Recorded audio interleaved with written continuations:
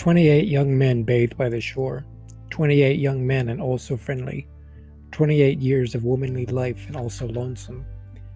She owns the fine house by the rise of the bank. She hides handsome and richly dressed after the blinds of the window. Which of the young men does she like the best? Ah, the homeliest of them is beautiful to her. Where are you off to, lady? For I see you. You splash in the water there, yet stay stock still in your room. Dancing and laughing along the beach came the 29th bather. The rest did not see her, but she saw them and loved them. The beards of the young men glistened with wet. It ran from their long hair. Little streams passed all over their bodies. An unseen hand also passed over their bodies. It descended tremblingly from their temples and ribs. The young men float on their backs. Their white bellies bulge in the sun. They do not ask who seizes fast to them. They do not know who puffs and declines, pendant and bending arc. They do not think whom they souse with spray. I want to start here because there are a lot of different ways that we could approach Whitman and Dickinson. And I'll just go ahead and say from the start that for anyone who is an expert or even passingly familiar with both of these poets, you're probably going to be dissatisfied with the way that I'm going to approach them. The reason is because there's just so much information about both of them. And I thought about all the different ways I could approach them. I could approach them from death. I could approach them from their individual projects or their personalities. And I do hope to touch on all of those things. But I've been doing this entire podcast and we've been talking about such serious and high-minded stuff.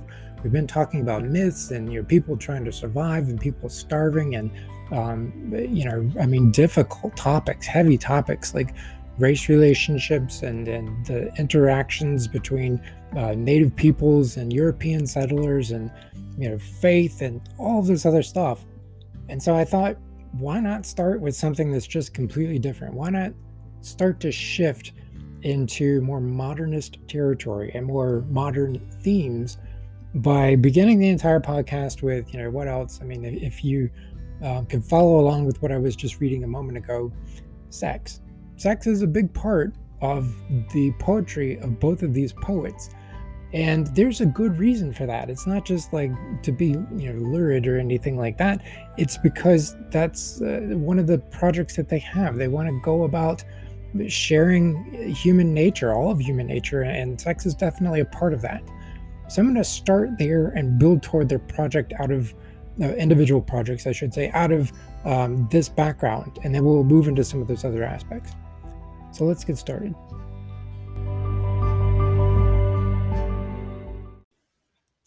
Now, we're talking about human beings. Of course, we're talking about human beings. Whitman and Dickinson, though, are as polar opposite as opposite can be, and yet their poetry shares such key themes between the two of them, and so many characteristics that I think that even if they hadn't been writing at about the same time period, they would inevitably be lumped together.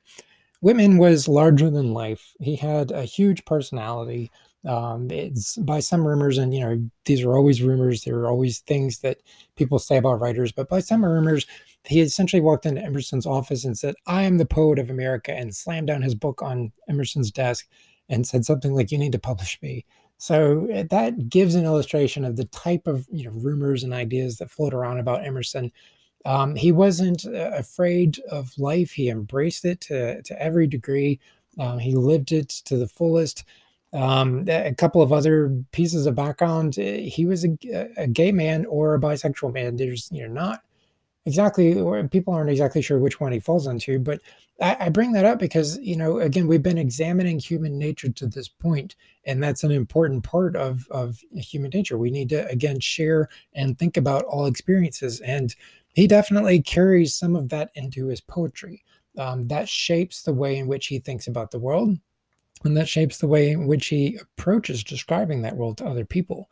Though, yes, he is the quintessential extrovert, that doesn't mean that he doesn't understand people, or that he's so loud and boastful that he misses things around him.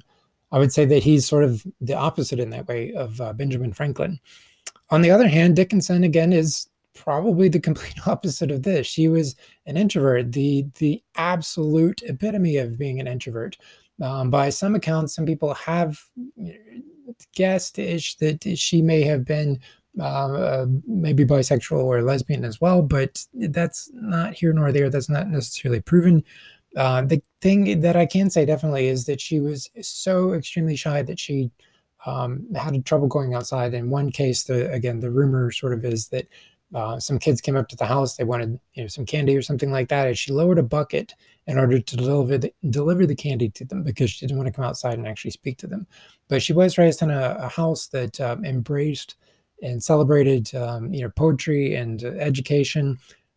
She attempted to publish a couple of things during her lifetime. It went sort of mixed, and had a handful of them published. But at the end of her life, when she died, she left behind basically a large box full of poems, and they were scrawled on all kinds of things. And she left orders that those things should be burned. And her sister, you just can't dump this stuff straight into a fire because it will set your house on fire because that makes everything go up in flames. But her sister began burning the poems one by one by one, but then started reading them and realized, wow, this is really good stuff. I think I need to save these. And so what we have from Dickinson then is just a scattering of poetry that we can't ask her like, hey, what do these dashes and pieces of punctuation mean, because she wasn't around to be able to answer that or to edit it. I note that because as you read through, that's one of the key characteristics you can think of concerning Dickinson. Like, what do these dashes mean? Are they longer or shorter pauses? We don't know. Most editors, including your textbook editors, just translate them all into one dash length, but they were actually of different lengths on the page in her handwriting. So that's a way that we can approach her work. But both of these writers are breaking tradition. They're not writing poetry in the A B rhyme scheme or doing necessarily things like sonnets. Instead, they're doing free verse, and that free verse is capturing something about the United States, but in very different ways. A second ago, I mentioned that they are human beings, and I had brought that up because I try to keep these to about 20 or 30 minutes, just so that you have a bite-sized chunk of what these different authors are like. And so I want to just give those broad characteristics of both authors so that way I can jump straight into the poetry, because that's what I would rather spend my time talking about. And so again, if you know these poets well, you're probably like, oh, there's so much more. Yes, there's so much more, but I'm trying to give a broad overview here. All right, let's go back to that poem that I actually started with. Why is this poem extraordinary, and how does it fit with some of the things that I just said? It is extraordinary because we have a white man writing about the sexual desire of a woman for men, right? And I just want you to think about that for a second. To this point in the course, when we have talked about the sexual desire of women, like we specifically looked at some of it in Bradstreet and made the argument that she was subtly expressing sexual desire for her husband as a part of one of the poems. This is instead, what would traditionally be a white male just concerned with white male things. I'm in charge. I'm the, I don't know how else to put it. I'm the patriarch. I'm just concerned about patriarchal things. Instead, what he's doing is he's looking at the entire world. He's looking at everyone around him. And it is quite extraordinary that he would be able to be sympathetic at a time period like this with the woman looking out the window at a bunch of guys in the water bathing, naked bathing out there in the water, and to be able to understand that she does have sexual desire for individuals like that, and then to want to go and put that to paper. The reason I brought up his sexuality a minute ago is because I think that that's one of the key reasons he can sympathize. It's not because he's living vicariously through the woman or something like that. I think that that's oversimplifying it.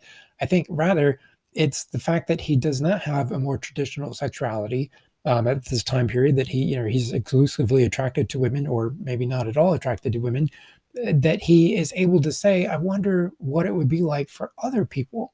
And to look at, a woman again and to say, she has sexual desire just like I do. And, it's a different thing for her. So I'm going to try to capture that. I'm going to put that onto the page. And so he does this. He does this in this particular poem, but there are a couple of others too. And let's also look at some from Dickinson. Okay, some of the others are a little bit more on the nose than the one that I just read a second ago. Number 28 and Song of Myself is definitely one of them. This one is very straightforward, and if you understand it in those terms, you can easily navigate this content. Is this then a touch quivering me to a new identity, flames and ether making a rush for my veins? Or a little bit further down, I'm given up by traitors, I talk wildly, I've lost my wits, I and nobody else am the greatest traitor. I mean, he's describing essentially the way people lose their minds when they enter into the sexual experience of some sort. So he is describing that, and I would say that Dickinson is doing some of the same as well. Now there might be others who disagree with this interpretation, but if we look at 241, and also this is marked as 339. I like a look of agony because I know it's true. Men do not sham convulsion or simulate a throe. In other words, this is her describing an encounter with a man of some sort. And I bring this up again because these things tie back to their projects. And the first case, in Whitman's case, he is writing about, and I'll just go ahead and set the entire project out, and we'll look at some other examples in a second by shifting to a different topic. He is going about describing all of reality. That's what Song of Myself is. He wants to go and accomplish the project of really documenting everything he sees around him. And that includes, yes, sexual relations with other people, because that's part of humanity. That's part of human life. On the flip side, Dickinson is writing for her own amusement. And so she is picking whatever topic just happens to catch her attention. Some of her poems are very dense in the sense that we're not quite sure, what she's approaching or who she's talking about or what the situation happens to be. Some of them seem to be contextually specific, but some of them also seem to have, again, themes that run in common with Whitman. And that's why I would point to the one that I pointed to just a second ago. Now let's again telescope further back and look at these projects and exactly how else they manifest.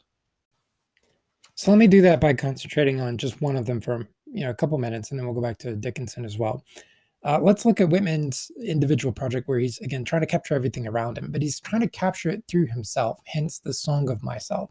Song of Myself is not just, like what we talked about with Thoreau before, where he's only exploring himself. He's exploring how he encounters the world. And that means that he's trying to document the world, trying to document himself as part of the world.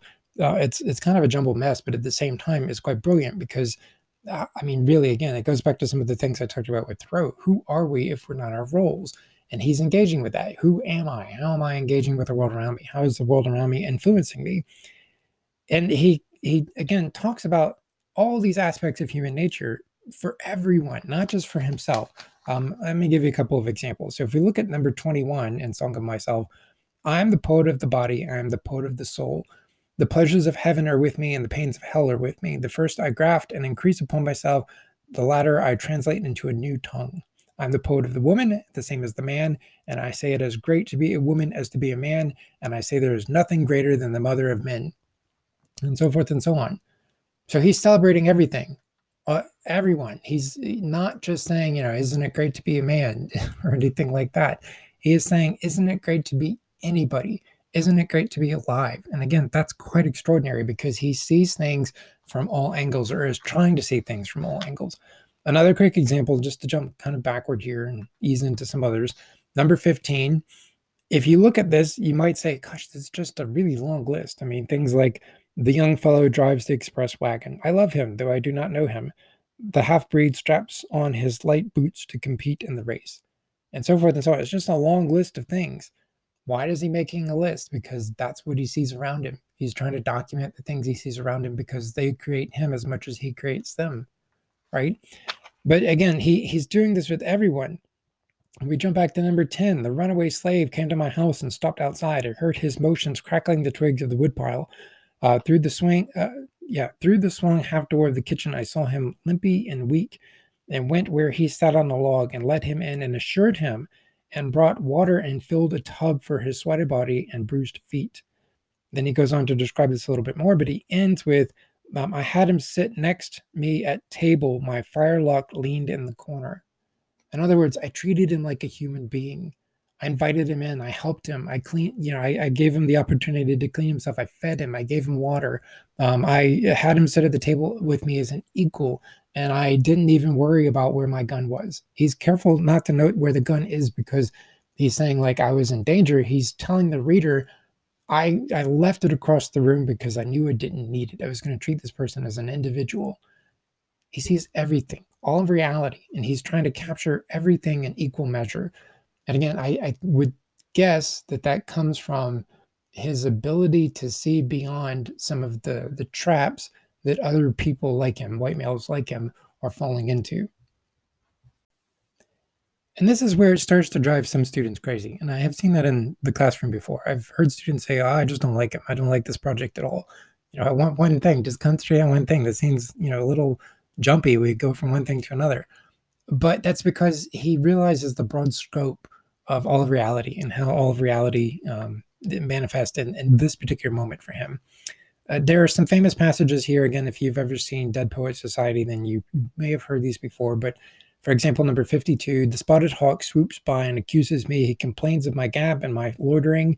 I too am not a bit tamed. I too am untranslatable. I sound my barbaric yawp over the roofs of the world. In other words, I'm not going to try to put this into a form. I'm not going to try to really even it out and make it in a more traditional way. I am like the spotted hawk. I have no form. I have nothing of that sort. But this is not just, let me set down everything. To him, it's almost like a religious service. And we can see this in other aspects, like number 44. It is time to explain myself. Let us stand up. Now, if you've ever been in a church in your life, you know that when it's time to sing the hymns, you stand up. And so that's what he's indicating here. It is time for him to stand up. It is time for him to go through this explanation. And that is a kind of holy reckoning that takes place. What is known, I strip away. I launch all men and women forward with me into the unknown. In other words, I'm trying to capture all these things. I've listed all these things. I'm trying to put them down now so that they will be catapulted into the future. And as of, the making of this podcast, this is the year 2020. And, we're looking at something roughly like 1855 here. He has done that. He has catapulted these things forward so that they are a part of the conversation that we're having right now. He goes on to say in that one, number 44, I do not call one greater and one smaller. That which fills its period and place is equal to any. Again, anything is equal to any other thing. And I'm going about casting these things forward. I am an acme of things accomplished, and I am an encloser of things to be. So I'm trying to put these ideas, these concepts, these lived experiences into words. And this is, I think, why some students don't like it, because he's kind of frantic about it, right? If I were going to sit down and capture, my particular experience right now, yes, I'm making a podcast, but I'm also, sitting in front of a window, looking out the window, right? Sitting in a chair, my dog's on the floor next to me, my cat's around here somewhere. If I really wanted to truly capture my experience, I'd have to try to find a way to capture all of those things. And that's quite complicated, right? And it can feel very frantic because where am I supposed to begin? What thing do I capture first? I need to capture all of them. And again, that's why he manifested in this particular way. So as you read through, look for those aspects. Look for where Whitman is capturing all of human experience and not judging any of it in his presentation. He's trying to put it onto the page and subsume it through himself so that he can catapult it into the future as a way of capturing himself, but also presenting those ideas to other people, right? Just two more examples here. The past and present wilt, I have filled them, emptied them, and proceed to fill my next fold of the future. And this is in number 51. Do I contradict myself? Very well, then I contradict myself. I'm large. I contain multitudes. That is perhaps, I would argue, the most democratic United States poetry ever conceived, because he does contradict himself. He is large. He does contain multitudes, and that's because he's perfectly describing the United States. And so it is a religious experience. It is a secular experience. It is death. It is dealing with people who are unlike you and people who are like you, and all of those things. And that is what his poetry is all about. Okay, now let's move from Whitman on to Dickinson.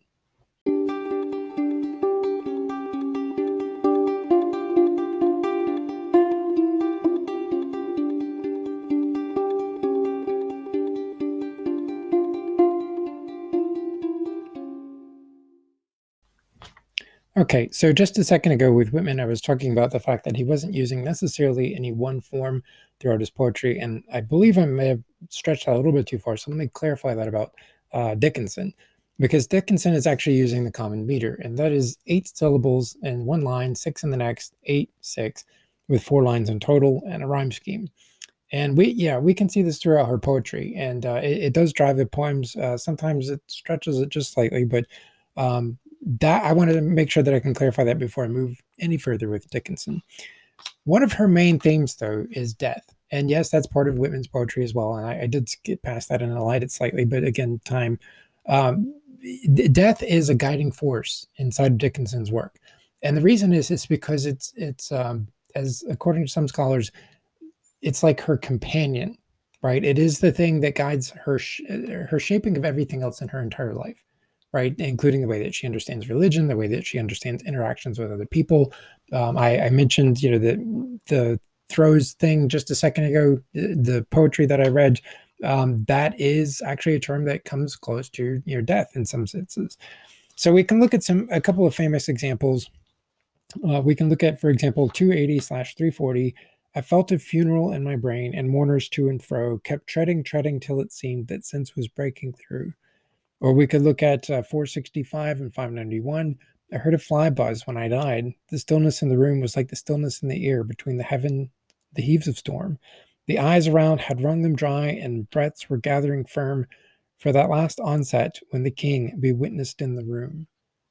So she does frequently picture herself as being dead, but this is because, as odd as it might seem, death is the thing that gives value to our lives, right? And so she's really negotiating that. She's trying to navigate that space as part of her poetry. So look for this as a common running theme. Some of her most often cited poetry does have themes of death running through it. So if death is one aspect, I would argue that this is because it is definitive, right? It is the end. It is the actual bookend of life. I mean, we have the beginning of life, which I don't think any of us can remember. We come into the world kicking and screaming, and then life starts, and we go along for a couple of years, and then it's like our brain starts recording, but then we come to the end and death, and this is the other side. In between is a strange space, and it is a space that we find ourselves sort of floating, as Emerson said, in experience. But that's one of the things that Dickinson tries to capture in her poetry as well. This sort of ill-defined, undefined, unquantifiable, I should say, quality about life. And so I'll look at two quick examples: 303/409. No, excuse me, 288/260. Sorry, I looked at the wrong page. I'm nobody. Who are you? Are you nobody too? Then there's a pair of us. Don't tell, they're advertised. How jury to be somebody, how public like a frog, to tell one's name the livelong June, and to be admiring bog. So in other words, she's celebrating sort of like this anonymity, right? Which goes very well with her shyness, and again, other people are going to interpret this in a very different way and maybe be dissatisfied with the way that I am approaching it right now. But that's okay. I'm trying to give you some foundations here, some groundwork. That ill-defined, unquantifiable aspect of life. So she celebrates nobody here. The other one that I always like to look at is 657/466. I dwell on possibility, a fairer house than prose, more numerous of windows, superior for doors, of chambers as the cedars impregnable of eye, and for an everlasting roof the gambrels of the sky. Of visitors the fairest, for occupation this, the spreading wide my narrow hands to gather paradise. So let me just go ahead and say, those last two lines I could totally have tattooed across like my back. I think that those are perhaps some of the most beautiful lines in all of English. The spreading wide my narrow hands to gather paradise. But it's because she's coming to a point here. And the point is that the possibility is poetry, right? Poetry can break bounds. It doesn't necessarily always have to follow rules, as we saw with Whitman, but it can capture in a way that prose can't. I can write an entire sentence describing, my, again, experience right now. I am looking out a window. But if I do it in a more poetic fashion, I capture something that the most deliberate prose in the world that could go on for paragraphs and paragraphs simply cannot capture, which is, I look at the bruised aspect of the rain-soaked sky as it's about to pour down across my neighborhood. There's something in, the intentionality of that captures an experience that, again, prose cannot. And that's what she's getting at with this: I dwell on possibility, a fairer house than prose. because it has more windows, it has more doors, it has more entry and exit points than traditional prose have. It has no roof necessarily. A chambers of chambers of cedars, impregnable of eye, and for an everlasting roof, the gambles of the sky. Again, it's built out of imagination, an imagination that she's trying to translate into words, but at the same time that she's trying to leave, open, like the windows and the doors. And people who have imagination come to visit this poetry of visitors, the fairest, for occupation this, because this is what they all do. The spreading wide my narrow hands to gather paradise, to capture these amazing things, to capture these amazing characteristics in language intentionally as poetry and to present it to other people. Okay, that kind of walks you through some of the logic of her poetry. It's very difficult, I think, to pin down Dickinson, far more difficult than Whitman for some of the reasons that I had mentioned at the start of this podcast. She never intended for this to be published. She never intended for the world to read it. In fact, I would say that reading it goes against every one of her wishes, and she would most likely be appalled that we're doing it. But at the same time, it's such wonderful, beautiful poetry that I would say it deserves to be read. And so that's why we include it as a part of this class. That is indeed a shorter introduction to Dickinson than Whitman. The reason, again, is because there's no single overarching narrative that's going on in Dickinson. Each one of her poems is a little puzzle, and you have to, figure out your way through it. But by thinking about some of her themes and how they shape, her poetry, again, she's talking about individual experiences. We looked at things like sexual desire. We looked at death as a part of that. We looked at imagination and the unquantifiable nature of reality. And yet, at the same time, of course, she has some more grounded themes. If we look at 444, it feels ashamed to be alive when men so brave are dead. One envies the distinguished dust permitted such a head. This is clearly about battles that are going on during her time period. Now, again, with all of this in mind, and I'm talking about the Civil War, with all of this in mind, again, take each poem, look at it, read it through, pause for a moment, and then you read it through again and try to figure out what each piece means. I think that's the easiest way to be able to approach these. Keep in mind that some of them are going to be far denser than others. I'm looking at a poem on the opposite page from the one I just read, 357, where she talks about Miles and Priscilla. That one's going to be more difficult because that's a reference that the average person these days is just not going to get. And I do freely admit that without the footnotes myself, I wouldn't get it either. So, be patient with these. You need help. Dickinson's work is not easy to wade through, but I would say that it is indeed worthwhile. She has some absolutely beautiful lines in her work, and it is worth your time and attention.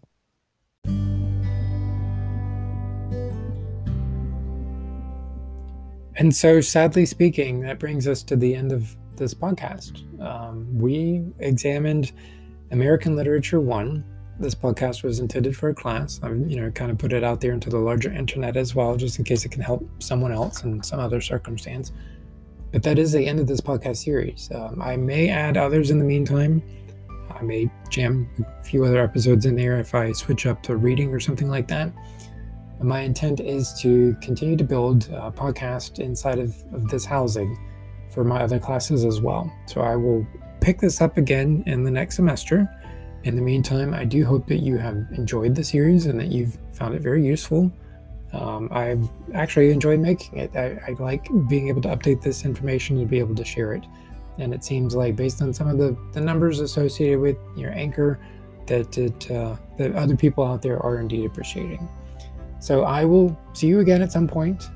If you need to, you can shoot me an email. I will actually include my email address here just in case. jbowman0488@stanley.edu. That's where you can reach me professionally just in case you need to. Okay? All right. Well, I'll see you next season.